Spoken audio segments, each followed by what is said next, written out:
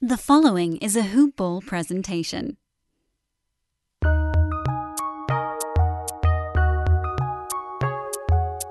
Welcome to the Fantasy NBA Today podcast.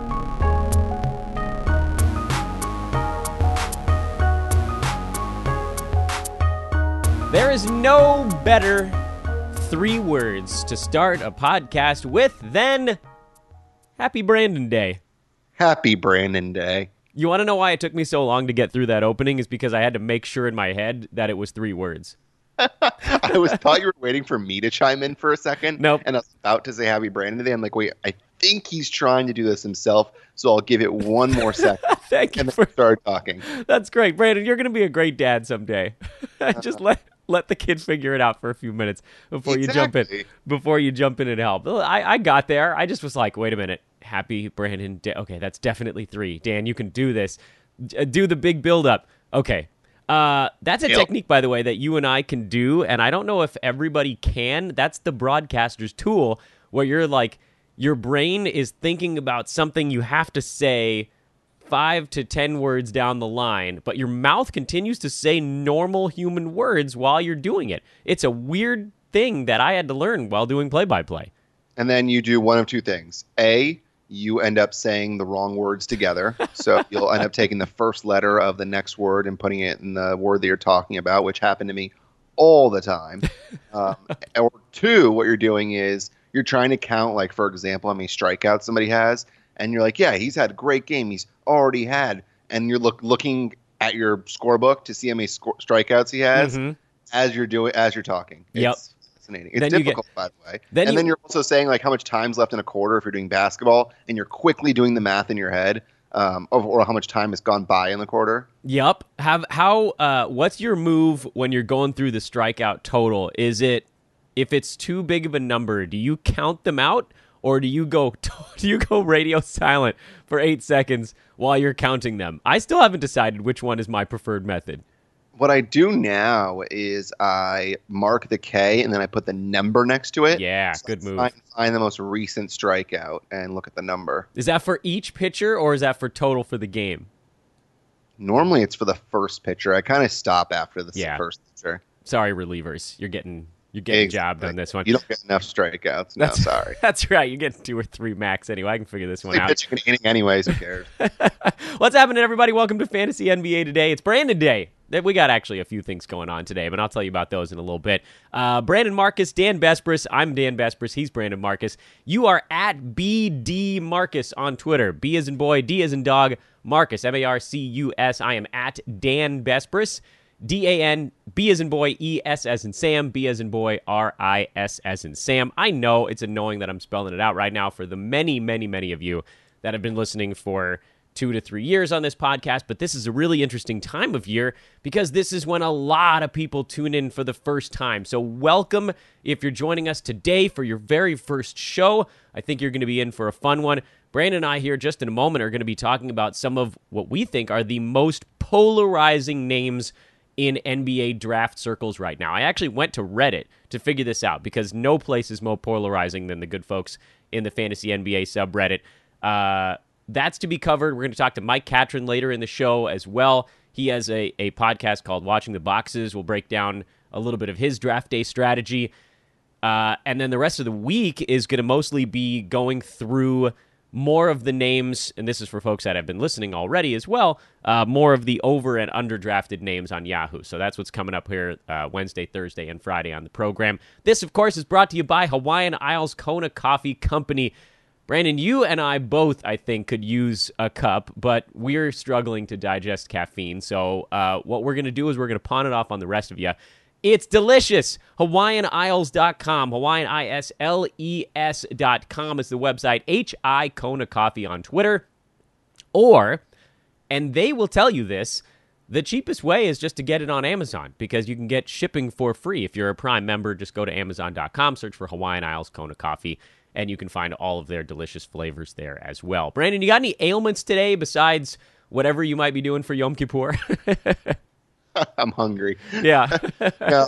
Apart from that, no, I think we're good. And if this is someone's first time listening to the show, you picked a hell of a day to start on Yeah. the day that we go off the rails all the time while still giving incredible fantasy advice. We have a very impressive ability to do both. Yeah, and we're modest about it too. That's the most Yeah. that's the most impressive part. So, diving right in here, the most polarizing names that I found when I was going through the various websites, the subreddits, the forums, the discussions, the number one name, and this surprised me actually, because I wanted to try to go into this thing without any bias. I thought the name was going to be someone like Mitchell Robinson or Trae Young or Luka Doncic or one of these guys that's getting a lot of buzz on shows like this one, on sort of the more niche podcasts. But the big websites, the guys that are getting blasted or lifted up, Chris Paul.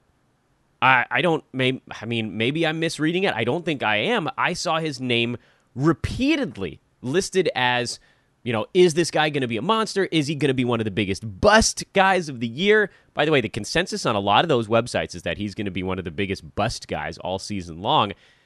I am not going to offer my opinion yet because I want to just throw that name out there. And before we even get into whether we think he's going to be good or bad this season, does that surprise you that his name was at the top of the charts for most polarizing? I thought it would be somebody younger. Robinson makes sense. I wouldn't have been surprised if you said Robinson, but honestly, Chris Paul makes a lot of sense. This is a guy that has been in the league for a long time. He has shown that he cannot stay healthy. He's going from an up-tempo Rockets team that will run and run and run, and he was asked to pass the ball and stay healthy, and he frankly couldn't stay healthy. And now he's going to a team in Oklahoma City that we're not sure if they're a playoff team. They have Shai Gilgeous-Alexander as the guy that they want to be their long-term point guard. There are the questions about whether he's going to eventually get traded to Miami, he being Chris Paul. And we don't know if A, he can stay healthy, B, if he's going to stay in Oklahoma City, C, if he stays in Oklahoma City, if he's going to be shut down towards the end of the season if they're out of the playoff picture, or D, if he's going to end up on Miami. So because of all those factors, that's why he is such a polarizing figure. And you look at the numbers, and you can see, obviously, he's still productive. But the question is, and this honestly is very different between you and I, or me and you, is that you are a big roto guy, and you're a games cap guy. I'm a head-to-head guy. So a Chris Paul guy that's going to miss a lot of games, that hurts me. And for you, it doesn't hurt as much. No, it doesn't at all. Let's start with games played. We almost kind of need to go through each of his categories one by one to see where we fall on this guy. I think he gets to about 66 to 68 games played this year, which is up from last season, up from the last couple. But I think I honestly think he's going to be in better shape this year, because if it really was as tense in Houston as it was last year, that's a very reasonable time for somebody to sort of maybe let those things get in the way of his best basketball ability. So I think he's going to be up a little bit. I realize that saying 65 to 68 is still a pretty low target. Do you think higher, lower, or am I close with that one? Here's the issue with that number. The issue is that we don't know if he's going to be shut down for the final couple weeks of the season if he's still on Oklahoma City. By the way, I think this team could be a playoff team. Their starting five is really good between Paul, Schroeder, Shai Gilgeous-Alexander, Adams, and Gallinari if they decide to go that route, which I'm assuming they're going to bring Dennis off the bench, so that won't be the starting lineup. But those five guys are really good. The West is difficult, no doubt about that. If they were in the East, they'd be a playoff team for sure. Oh, yeah. But that being said, it's such a question mark. But I think that's an okay estimate. Yeah. If thinking about injuries versus whether he'll be shut down. By the way, you make a fantastic point. The fact that this is not a bottom-feeding team. So it's not like they're going to be eliminated from playoff contention at the All-Star break. It's probably going to be with, 2 weeks to go. So yeah, they could be the 8 seed, by the way. They really could be the 8 seed. Yeah, they'll be in there fighting with, depending on how you shake this thing out, I think they'll be in there fighting with the teams like San Antonio, Dallas. The Kings are probably all going to be sort of floating around that bubble, right? Even if they don't make it, it's not going to be by more than, what do you think, 4 or 5 games? Yeah, do you know their over-under for wins? Usually you know this kind of stuff. I do. I have it. I can pull it up in about the next 30 seconds. It's too low, by the way, is the answer to that question. I would assume 44, 45 is a decent estimate for them. By the way, if that's what you're sitting on, which is not crazy, you should pour your life savings into the over, because as I'm pulling this up, I'm fairly certain that their number is closer to 40 than it is to 45, and it might be closer to 40 than it is to 35. I just need to find this Excel spreadsheet, and I know it's close, so buy me a few seconds here. Yeah, no. The question is for Oklahoma City is A, how long is their coach going to be there? Because we don't know how long of a leash Billy Donovan has, and whether he's going to stay in the NBA and go back to college basketball. Also, we talk about injuries to Chris Paul. Well, can Gallo stay healthy? Is Steven Adams going to stay healthy? Because we don't know. I mean, they have some backups behind Adams. Noel, obviously, we've seen over the last several years when he gets the minutes, he's a very solid player. But we just don't know who can stay healthy. You want to have your mind blown? Yeah. 31.5. No. Yeah. What? 31.5. That, by the way, is down from the opening number of 32.5. There is no confidence. 31 and 51? Yeah. That would be their the most that they could win without clearing the number. Get out of here! No way. Yeah, I'm taking the over, because even if they trade half their team at the All-Star break, they'll probably still be in the mid-20s in wins by that point. This is a team that, I mean, if you replace, you have obviously SGA and Gallo from the Clippers last year.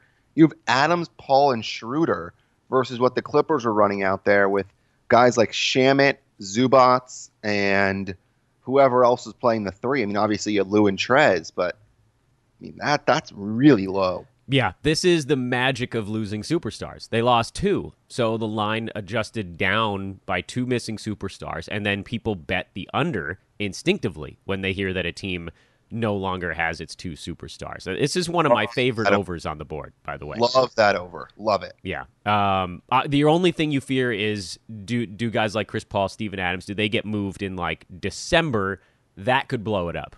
But who cares? I mean, you still put Noel, Gallo, Schroeder, and SGA on the floor together? And how many more picks can this team accrue? Yeah, that's true. They have 30 already as it stands. In any event, okay, so games played, you're pretty close to that target as well? Yes. Okay. All right, cool. So let's work with the low end of that, just for like kind of conservative estimate's sake.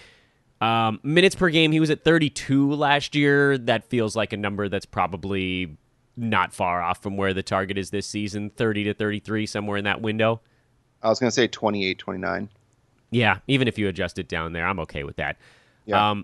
I'm gonna wipe out points per game and threes per game, and instead talk about field goal attempts per game, and sort of roll all of that into one volume discussion here.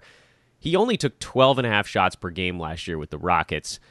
Does that number go up, stay the same, or go down? I think the same, or maybe ever so slightly up. I think it's about the same. Yeah, and he never really had to take a ton of shots in his career. Yeah, he only has to take over games every once in a while. I mean, he tries to get everybody else involved. So you'd expect a line like 10 to 12 points to go along with 11 assists or something like that. Yeah, even in his final season with the Clippers, he took 12.9 shots per game. Yeah. And the difference, of course, is that he shot 47.5% from the field instead of 42. Because, and to me, I'm chalking most of that up to Rockets' schemes. He never looked comfortable on that team, and now he's going to run the offense. Model. He didn't fit anything that the Rockets do. The Rockets are either an inside the paint or a three-point shooting team, and CP3 is a jump shooter. Yeah, he's an elbow guy. He likes to weave his way through 9 people and then take an elbow jumper. We know this about him. So I have to think his field goal percent is coming back up this year. I would agree. Free throw percent. I know 86 is actually a really good number, but that's below where he'd been for about the last 5 years of his career. I think that's coming back up as well. So what, though? I mean, 88? Yeah, let's say 88. Small jump. Yeah, it'll be close. Okay, so you agree on that one. Assists, 8.2. I think that could go up in Oklahoma City. I think it's about the same. I think because if you're looking at the number of possessions that Houston had versus the number of possessions that Oklahoma City will have, I think that he'll be more efficient with his assists. because obviously there'll be way more shots that Houston had off of his passes. But I think that 8.2 is about right. Okay. Rebounds at 4.6, I sort of don't care. Yeah, that's Doesn't fine. matter. If you think about it, they don't really have a ton of rebounders apart from Adams. I mean, we talked about it before that Adams is a great guy to have this year because Westbrook's gone. Yeah. So all those rebounds that Westbrook was getting, Adams is now going to get. 2 steals per game. He's always been a 2-steal guy. Any reason to see that moving? No. No. And the blocks is inconsequential. So it seems like, it seems like whether how much is the discussion here, but I think you and I both agree that last year was about as bad as it could get for him. Yeah, it sounds about right. I think the issue is health. I think that's the only reason why he's going lower in some ranks. I mean, where's he right now going in Yahoo? Late 20s, early 30s. Actually, excuse me, 33. He's down a little bit from where I last saw him. 33. Rather have CP3 or Tobias Harris. I'd rather have CP3. Okay. Which is, but that's close because obviously one of those guys is notable for playing almost all of his games, and the other is not so much. Right. My thing with Chris Paul, and then we can move on to our next point of order here, is there are very few guys you can draft at the end of the third round that could actually be first rounders on a per game basis, and he's one of them. That's sort of my short version. Yeah, not in head-to-head. Yeah, you could miss a lot of games. And the real key there is, will he miss the games at the end of the season? Yeah, that's why. Between his injury woes and the fact that he could be sitting at the end of the year, that's why I wouldn't touch him. But I think that's why there's such a big difference, is that some people are in roto style where you have that games cap, or even roto roll where you don't have games cap, and then some people are head-to-head. So different players, obviously, are going to get selected. I mean, you and I have talked about it. Embiid, I'm probably not touching. As much as I would love to have those games where he gets 30 points and 20 rebounds with 4 block shots, I just don't know if I can rely on him at the end of the year. Yeah, fair enough. Quickly touching on SGA, my only thought on him really is that I feel like the buzz is going to push him too high. I mean, I'm seeing him go 4th, 5th round, and to me, that kind of wipes out a lot of what I would have been able to squeeze out of him. I would have never expected him to go that high. I know that he was a name that even hoopball people were looking at. And after watching him last year, there was really no point except for probably a month stretch where he was a guy you wanted on your roster. And all of a sudden, he's getting all this hype. But I didn't get it. And then you look at last night, and man, he looked really good. He looked comfortable from 3. He was 4 of 8, I believe it was, from 3. He was 7 of 12 from the field, 6 of 7 from the line, 24 points, 4 rebounds, an assist, a block. Means obviously long enough where he's going to get steals and blocks. But if he can be efficient from the field and hit his threes, then he might live up to the hype, which I never thought I would say. Yeah. How early are you willing to grab him? See, at 5th round's too high for me. Yeah. I would probably have to wait until like the 6th or 7th. And closer towards the 7th. Yeah, he's moving, man. His ADP is 77, but it's been moving forward basically every time I've checked in on him. And he's a guy that in a lot of pro drafts you're seeing go off the board a good 1 to 2 rounds sooner than that. So this is a guy I think as you lead up to all of your, this is the listener now, real fantasy drafts, keep a close watch on where he's going most recently and make your call based on that. The other really polarizing guy, this one is less surprising than the Chris Paul one to me, is Jaren Jackson Jr., because I've seen him go as early as the middle end of the 3rd round. I've seen him go as late as the end of the 5th round. If he's sticking around until the 5th, I'll take a chance on that. But I don't think I can take him in the 3rd round. Where do you stand on JJJ? It's tough because we haven't seen him play with JV because Jonas was on the floor last year when Jaren Jackson Jr. was hurt. So we don't know how the two are going to mesh. But if you look at what he did last night in 28 minutes, I mean, that's what you have and you really salivate over is 18 points, 9 rebounds, 3 block shots. I mean, he hit a 3, pretty solid from the free throw line, decent field goal percentage. He's going to be pretty good all year. I mean, you love that stuff. But the question is, A, can he stay healthy? Because last year was weird. That was really weird that we went through a long stretch where we had no idea what was going on, Mm-hmm. and he stayed today for a long time, and that was really worrisome. Yeah. And B, how's he going to work with JV? That's the biggest question. He didn't play after February 13th last year. Just basically a 2-month shutdown for all of the whatever stuff was going on. The thing I worry about with Jaren Jackson Jr. is that he didn't really rebound in his first season in the NBA, and putting him next to JV, who's a prolific rebounder, I don't know that it's helping it that much. So he needs to stay on the floor and block shots. Yeah. He has an amazing fantasy game. I don't think anybody can deny that. To say, I would never get on this pod and say this is not a guy who has an insane ceiling. The question is, can he get there? Can he stay out of foul trouble? Last year he had a stretch where he was fouling everybody and blocking all the shots, and then he stopped fouling everybody, but he also kind of stopped blocking shots in the process. So which guy is it? Which is the dude that's going to be there when there's actual real competition, not simple preseason stuff? His ADP right now is 41, so he's going sort of early in the 4th round. That's probably too early for me to take him. And it's about right. It's about right. You're good with that? Yeah, because if you think about it, he could be a top 25 guy. And if you want to draft somebody that could be a top 25 guy, and if you think about it, I can easily envision us sitting here next year being like, yeah, he's a top 25 guy. There's no doubt about it. Look at that fantasy game. It finally came through. He's good. I think he needs to average 2 blocks a game to get there, right? That's possible, though. Yeah, it's possible. They're going to get a lot of blocks, though, between Jaren Jackson Jr. and Valanciunas. Can he be like 2011 Serge Ibaka? Is that the goal here? Yeah, kinda, right? Yeah, he's a good ball player, though. I mean, the thing with, I know you don't like rookies, but usually in the second year is when they turn out to be a lot better. I don't like rookies. By the way, did you see how many assists my boy Ja got last night? I did not. 10 assists in 20 minutes.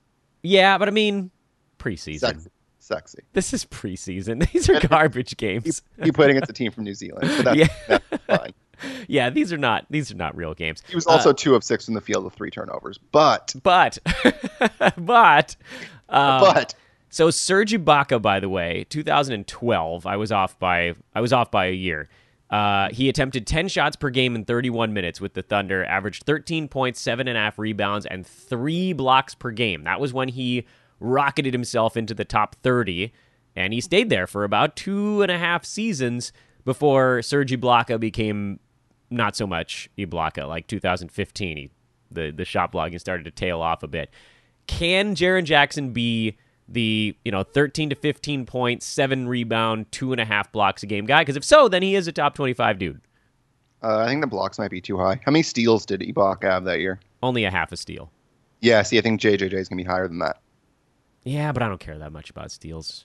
I mean, it's nice, but... You love defense. I know. Don't sit here and say you don't care about steals. No, That's I just mean lie. from him. From him, I don't care about them. I'm going to get him in so many other places. I mean, we just talked about Chris Paul, who's going to get you like 2.2 a game. Sure. And Ibaka hadn't hit threes yet at that point in his career, so that'll be potentially a spot where JJJ could have a little bit of a boost also. All right, so if he gets into the early 40s, you're good with it. Yeah, I probably wouldn't take it. It depends who's there. The whole speculation about whether I would take somebody, it's really difficult because we're going to have a list, obviously, of guys that you really want. And if you're in a league with smart people, most likely the guy you want's probably not going to last until the next round or the round after that if you're going to try and test it out and go a little bit longer. I mean, that's the issue, is that can you wait on the guys you really want? I'm going to plant my flag in the 3 names we talked about here. This is the best that I can do is, okay, Chris Paul, I'm willing to take if he falls past 29. I'll take him there. SGA, I'm willing to take if he falls past 65, which means I'm probably not going to get him that many places. And JJJ, I'm willing to take him if he falls past 44. Where do you stand with these 3 guys? And then we'll let you get back to your day. Chris Paul, I don't think I would touch until I have at least 2 very good players that are safe. So I probably wouldn't touch him until early 4th round. So I'm a little bit later than you. Okay. Shea I would not touch until 65. Right in line with me. Good. Yeah. And then Jaren Jackson Jr. probably at... I think you're earlier than me on this one by a little. Probably about 35 to 40. Okay. All right. I like it. Wonderful. BD Marcus. That's the Twitter handle. Go give him a follow. Brandon, thanks a bunch, my man. Happy Brandon Day to you. Happy Brandon Day to you. I'll talk to you in a week. Later, bud. And that was our good buddy, Brandon Marcus. I thought that was fun. That was a good exercise in looking at some of the biggest polarizing names on draft day. Where would you really take them? Look at the numbers. Handicap these guys. Find the upside. Figure out where it can come from, what that translates to, and where you're willing to spend a pick. And that's how you find the value. And sometimes that means you're not going to get the guy. I'd love to have Jaren Jackson Jr. on my team. I might not get him because he probably won't fall far enough in a lot of situations. But maybe he does in a couple. Maybe I get lucky. I snag him, early, mid, fourth round in some league. I probably won't because he'll probably be gone. But I'd love it. What if I do? Anyway. Want to tell you guys again quickly here about MyBookie.ag, our betting partners here at Fantasy NBA Today. MyBookie.ag is the website. They are matching your first deposit. Heard from one of our listeners that he's having a blast with his buddy. They opened up an account. They got their deposit max. They're actually betting on NFL games right now and doing well. Congratulations, because I wouldn't. I know nothing about NFL. But we'll have NBA games going for real here in 13 days. Opening night is coming up right around the corner. I can't believe it. And you should definitely do that betting with our buddies at MyBookie. They care. They care. They have this great promo. You put in the promo code is TODAY, TODAY, the word today. They'll match your first deposit when you open an account. We're going to be betting all these games throughout the year, so you don't have to worry. We'll hit all the rollover stuff. That just won't be a problem because there's so many games to go for. With the NBA, it's 6 months long, and there's like 6 to 8 games every single night. We'll be fine on that front.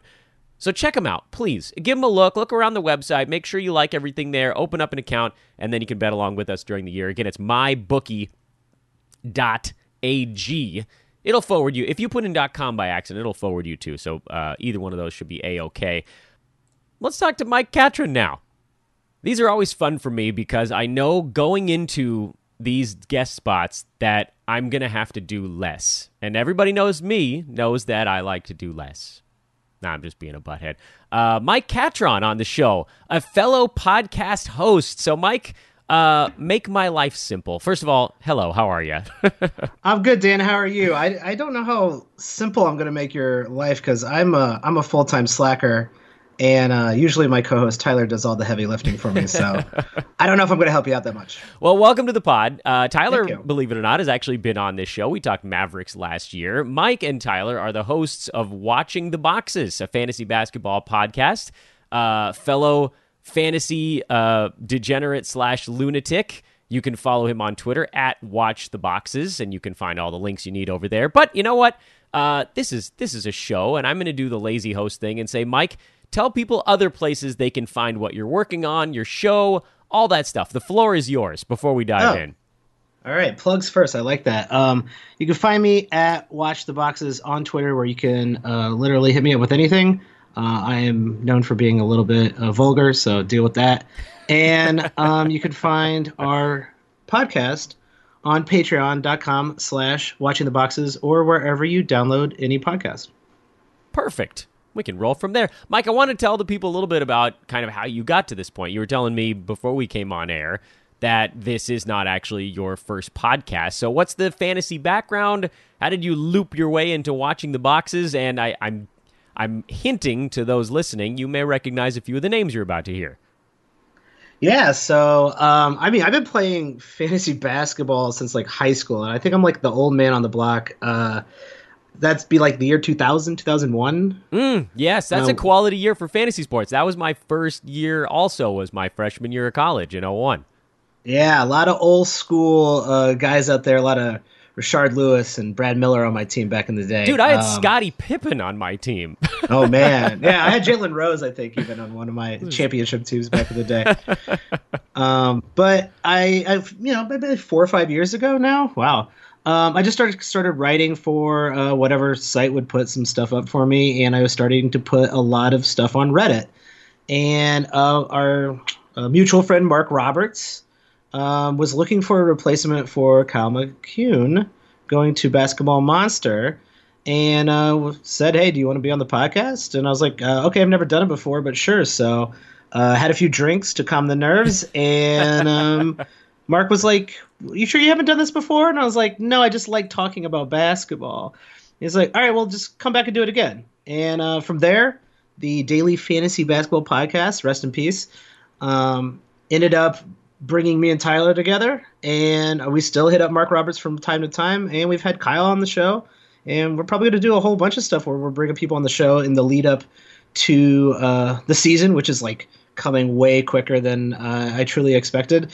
And we do a Who Do I Draft series. So that would be probably the next step after our team previews.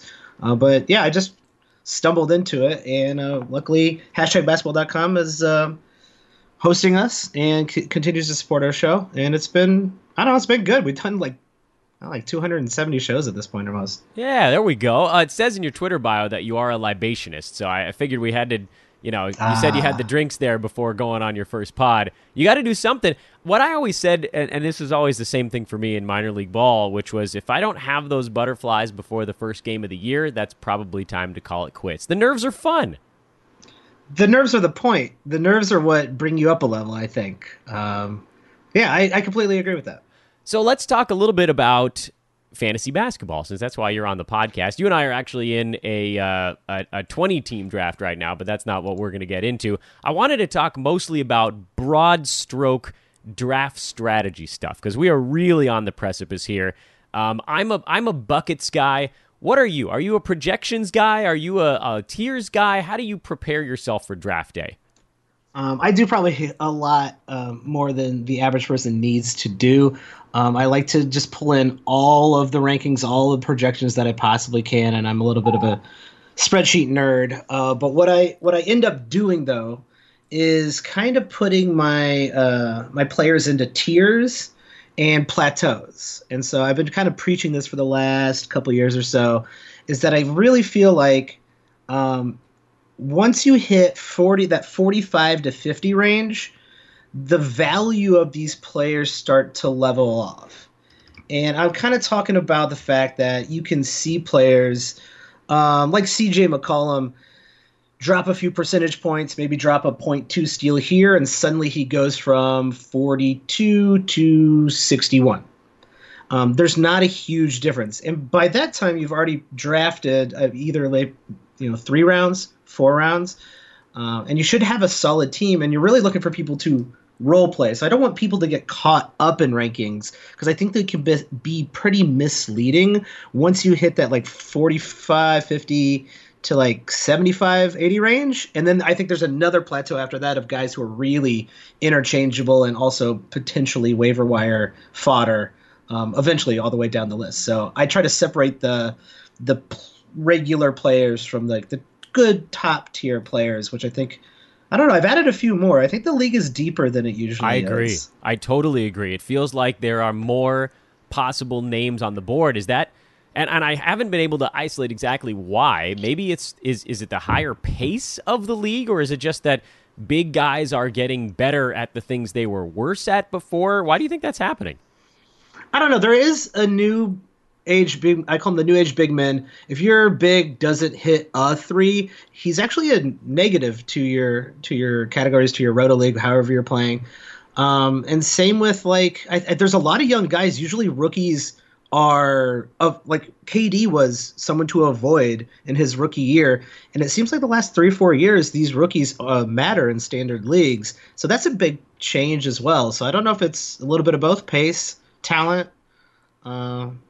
Yeah, a little bit of new types of player, positionless basketball, maybe. Yeah, column A, column B, column C. Okay, so I want to start with your lowest tier and work our way up the ladder. Then you were talking about, and I somewhat affectionately, I guess not really, refer to this area as no man's land, which is once you get past about that 75 mark. And last year it was earlier. This year I think it's a tiny bit later because, like you said, it does seem like there are a few more players of value.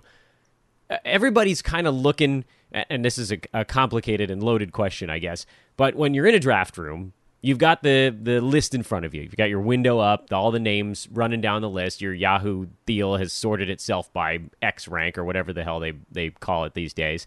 Once you get past that point, you kind of can go anywhere you want. So what is your strategy once you get to, say, the 7th or 8th round? Are you just targeting whatever guy you think on your list is least likely to make it back to you the next time around?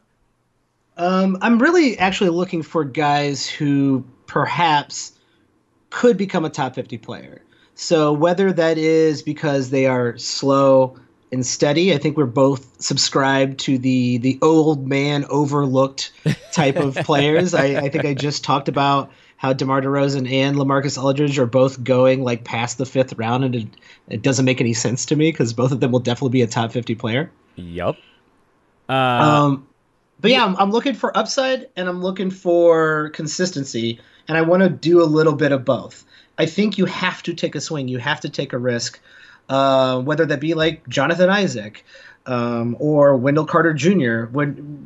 But you want to make sure you balance that with really, really solid old school players like Paul Millsap or Marc Gasol or even Serge Ibaka. These guys are going like way late in drafts, like around pick 90. And those are really, really safe picks. So I think you can take some like 7th round, 6th round swings because a lot of people are overlooking those old men, those old steady men. Yeah, you don't have to tell me about the old men. You know that's my cup of tea. You're trying to endear yourself to me because if so, it's working perfectly.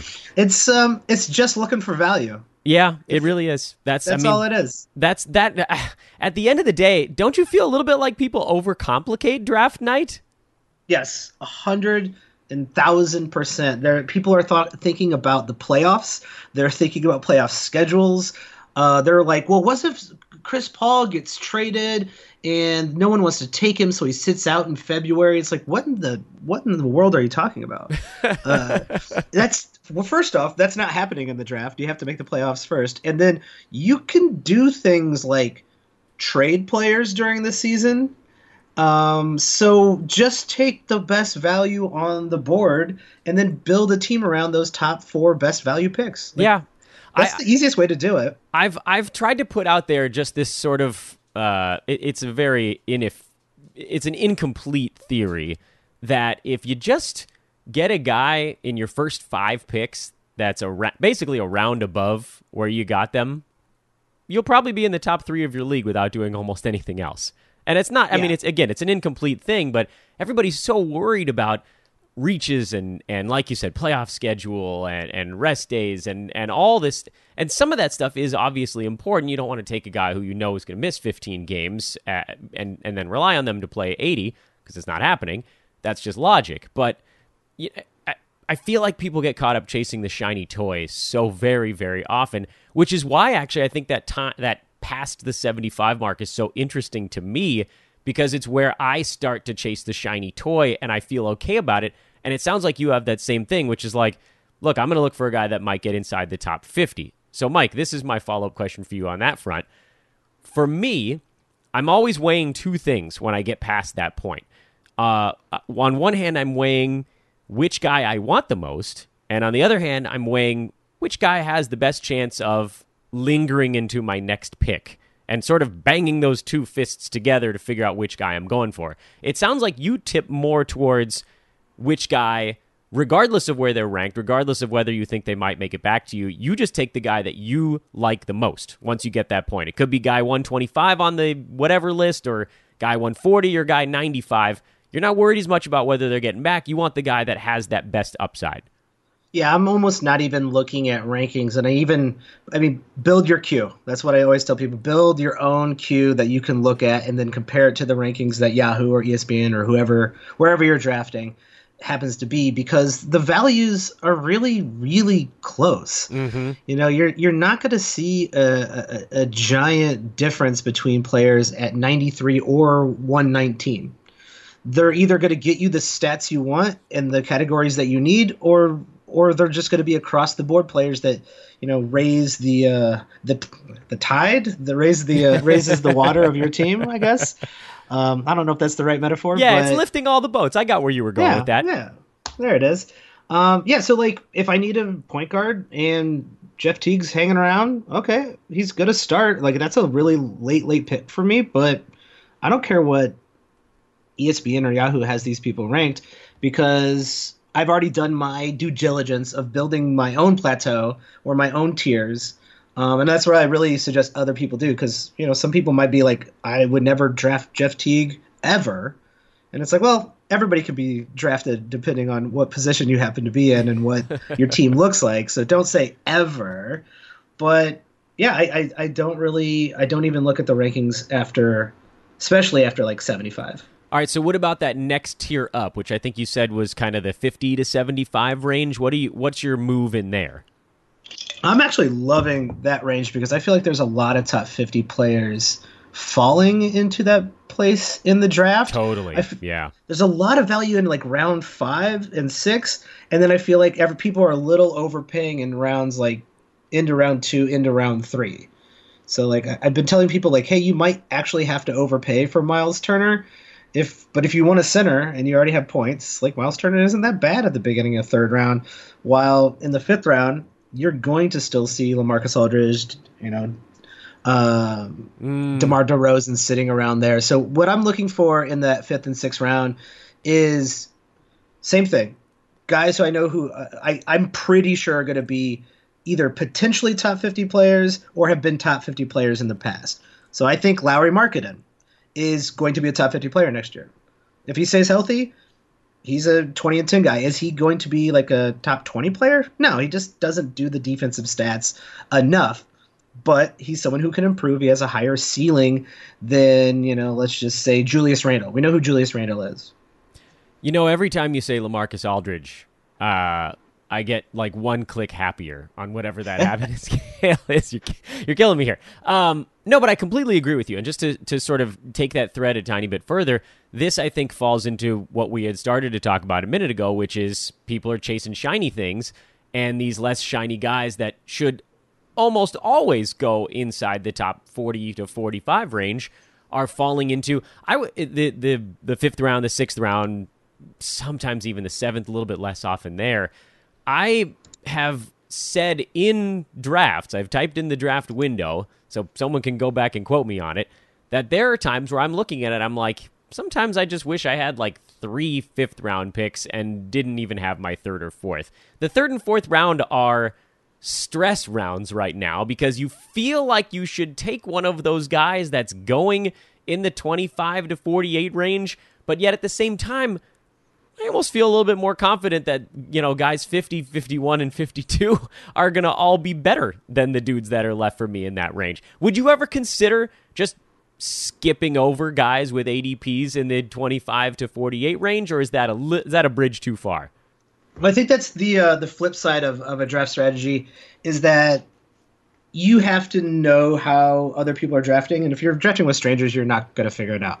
But if you're drafting with friends, or you're drafting with a league that you kind of know, is that, yes, Trae Young is going to go in the 2nd or 3rd round. You probably really wish you would have got him in the 4th or the 5th round, but there's not a lot of guards that get good assists.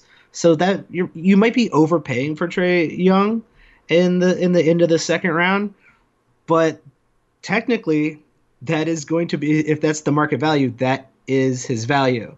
And so I wouldn't mind going for Al Horford or even, let's see, who do I really like? You can't say LaMarcus again. You've already used up your quota on my guy.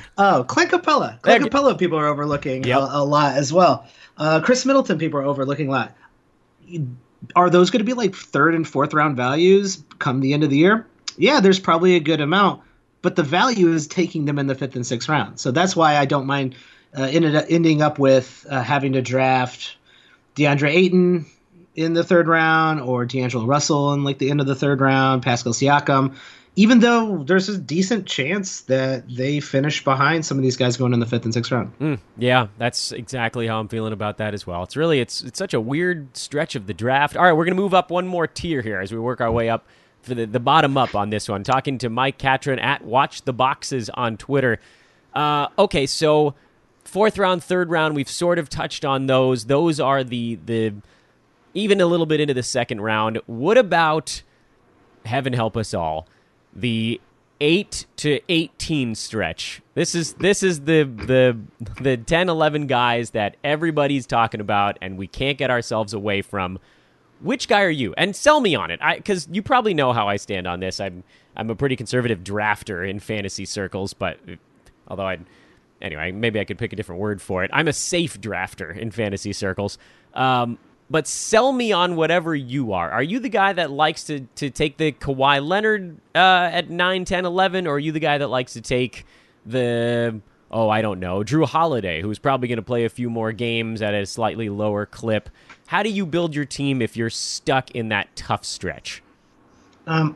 Depends on what league I am playing in. So I'm playing a lot of roto leagues. So I do actually really kind of favor Kawhi Leonard over a lot of people's opinions on him. The new normal is going to be around 70 games played. And in roto leagues, it's really about per game value, getting a quality start. Because the games that Kawhi isn't going to play, I'm going to be replacing him with an average player. So like getting someone who's 5, 6 times better than the average player is still worth 68 games, 70 games. So when you have someone of Kawhi's, like if you told me he was going to play 80 games this season, would you consider him the 5th pick overall? Would you take him over Jokic and Dame? Yes. If you could guarantee 80 yeah, see? If you could guarantee 80 games, Kawhi Leonard is an incredible player. So even if you're in a head-to-head league, the value is still there. So I do like Kawhi Leonard there. I like Embiid a lot there. They're just very, very unique players because I think who Kyrie and Bradley Beal and Jimmy Butler are. I really want a per-game value player on the turn this year because I think the return is going to be pretty nice. And, like I said earlier, come January when either, they're in the middle of the swing of things or they're playing really, really well, they're now more valuable. You can trade them. You can move them. So it's not about value in the sense of where you think they're going to end up at the end of the year. To me, it's the value of like what is going to be their max value during the span of the year. And I just think like Kawhi Leonard's span of the year, he'll have a time period where he might be like a top 4 player, and Kemba Walker won't. No, he will not. There's no way he gets to that point. Yeah, I'm and I've said this on some shows recently, I'm very slowly sweetening on Kawhi Leonard. I'm less sweet on Joel Embiid. I still don't trust that he can actually play through some of the stuff he's got going on with that knee, and he's just such a giant man, where Kawhi is a less giant human being. And, with Roto, percentages matter a lot. And Kawhi's incredible at both. Yeah. You don't trust that Joel Embiid lost 20 pounds. He's totally fine. He's got a 3-point shot. I love this time. I love this time of year. It's the best. Everybody's got a 3-point shot. Everybody's cut. Everybody's cut. Avery Bradley lost 900 pounds this offseason. I don't know if you heard that. Also, he's for the stealing title this year, I heard. Yeah, there's also that. Also, I can't believe how much people have been talking about Avery Bradley this offseason. That's the big, forget that there isn't even a news story about it. Why are we even talking about it? Anyway, it doesn't matter. I thought we were over that. It's the darndest thing, man. It's the Laker effect. What do you think? It really is. If people wonder why guys still want to go play for the Lakers, this is a perfect example of it. No one would have cared if Avery Bradley had signed on any other basketball team, and now people have been arguing about him for a week on Twitter. Avery Bradley, we're talking about. Anyway, that was a rant on the way, and I'm going to try to cut it off because we're talking to Mike. This is not about Avery Bradley right now. You said you've got some stuff coming out on Watching the Boxes. Excuse me, I got to get the name right. Watch the Boxes is the Twitter handle. You're trying to trick me here. About players to and to not draft. Can you give me a sneak preview of what folks might get if they were to tune in? We are really. I mean, we're really trying to avoid blowing your draft. You cannot win your draft in those first few rounds, but you could definitely lose it. And I think, there's a lot of risk around some of these players I've been seeing going kind of like a little bit higher than I thought they would be going. And I'm talking about like guys who are unproven. So like Thomas Bryant, the name rings out, right? But it's ringing out in those sleeper circles, in those industry circles. And I don't see it. Yeah, there's like there's a good upside there, but like taking a risk on him in like the third round, no, I find quite insane. When and there's a lot of overlooked players as well, and they're usually. I mean, I think you've already listed them all on your old man list, but like you can keep saying it, man. I feel happy every time. I swear. Yeah, like Kyle Lowry is going in like the 60s and 70s. 60s and 70s. Nobody wants Kyle Lowry on their team, but after pick 50, why are you not drafting him? Yeah, you don't need to be targeting a guy like that. If a dude that's been sitting in the top 35 for a decade is going 30 picks later, it's foolish not to grab him at that point. But yeah, I mean, I'm with you on that one. Thomas Bryant was a guy who, we needed him to have less hype coming out of the end of last season, but he got a few good games under his belt to sort of to expose the fact that he had a really fantasy-friendly game, and we wrote him for a long time last year when he was quietly putting up decent numbers, but then the Wizards being terrible and the hype train thing and guys like that end up rocketing up the charts. We are seeing him start to drop back ever so slightly here as we move towards the last couple weeks of draft season, and I wonder if it's the hype sort of got so far out of hand that everybody took a step back and went, whoa, guys. Like, we can't be spending the end of a fourth-round pick on a guy that's never played more than about 22 minutes a game. We just don't know what's going to happen. And Scott Brooks, if he gets his hand on a veteran, the whole thing could blow up. Yeah, definitely. The coaching is a whole another bag of nonsense that we do get into in our team previews. But yeah, like Mitchell, we're not high on Mitchell Robinson. We're not. I mean, he's going to be a block specialist, but can he stay on the court? Like, he gets in foul trouble. So like, Zion, all those, like, Zion's going to be great, but like Zion in the first round was happening like a few months ago, and we're starting to see all those guys kind of start trickling back down into reasonable like finishes for the year, but still like they're that's like a ceiling for a lot of those guys is in that third, fourth round.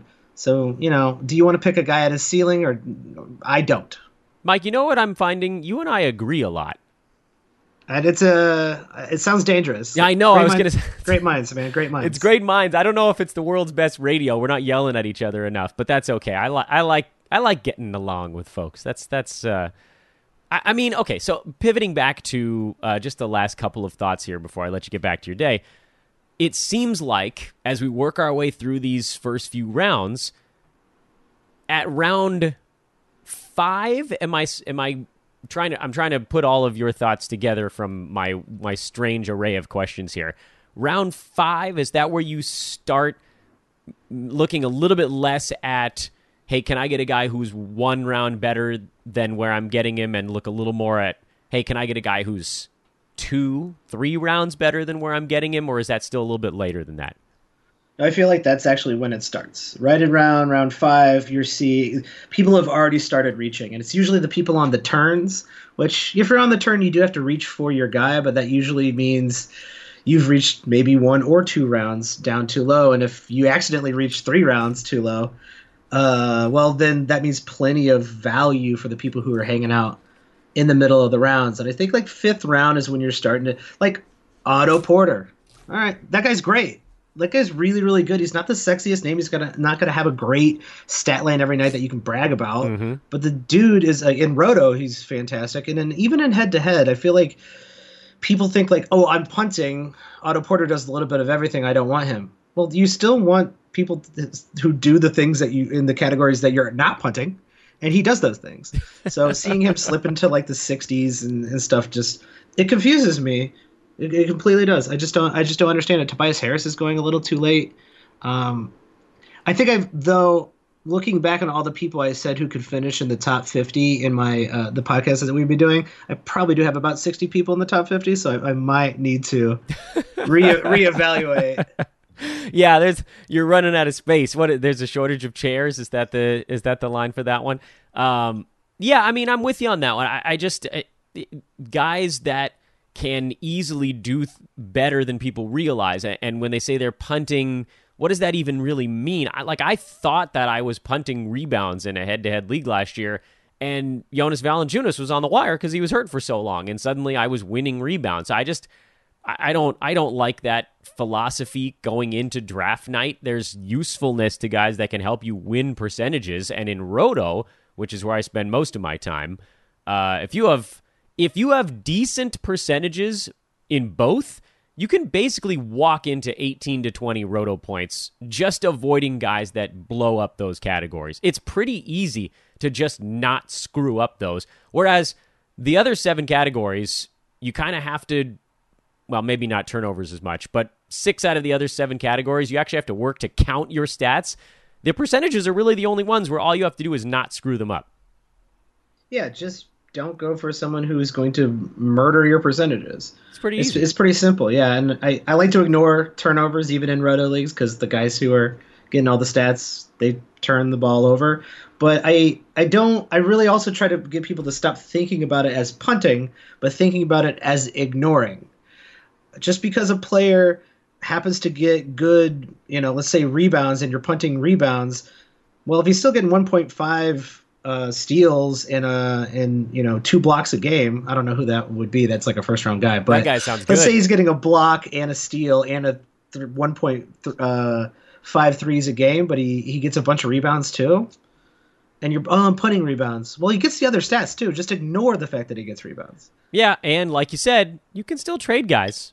That's a thing you're allowed to do. You can get a guy with great value who maybe isn't a perfect fit for your team and trade him for a guy that is a perfect fit for your team that maybe you didn't know about on draft night. Maybe somebody else made a really wise call and you're like, well, I think I'd rather have that guy and he's ranked 5 slots lower.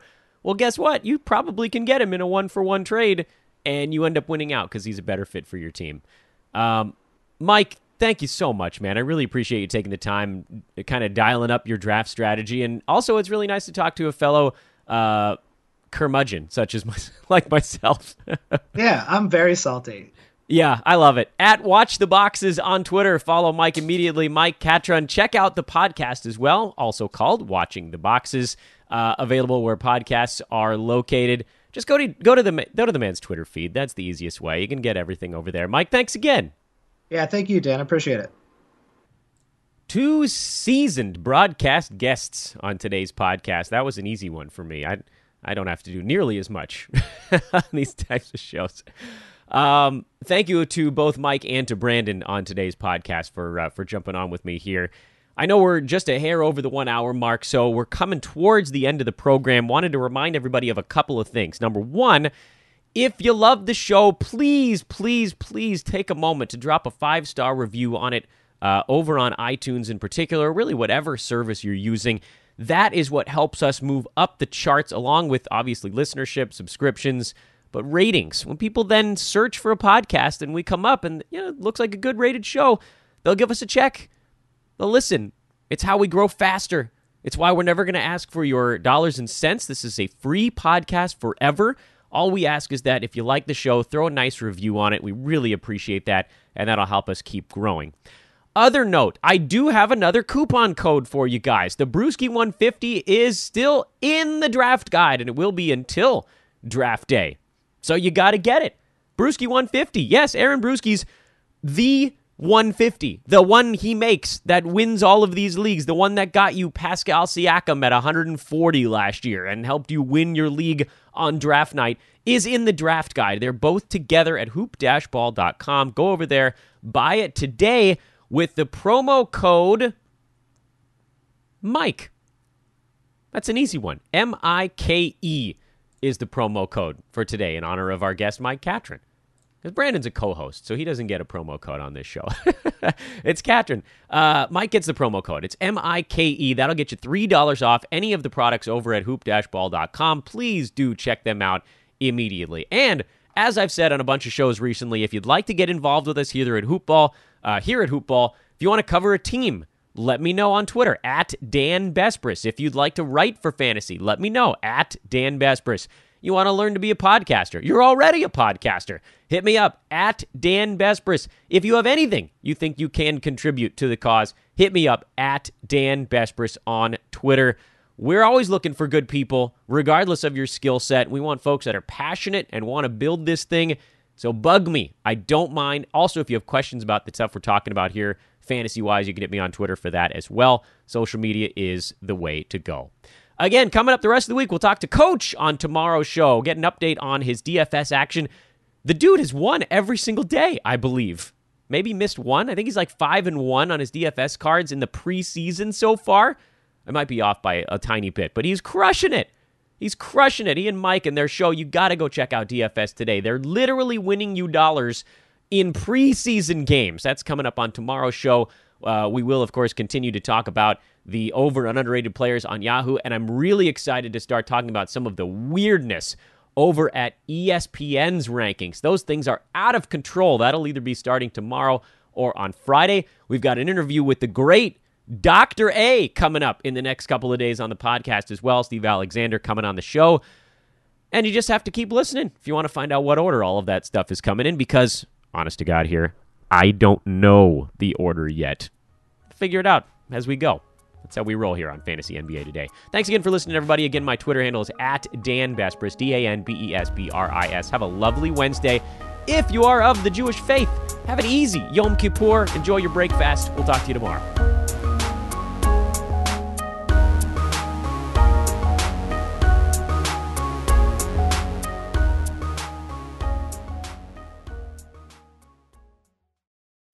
This has been a Hoop Ball presentation.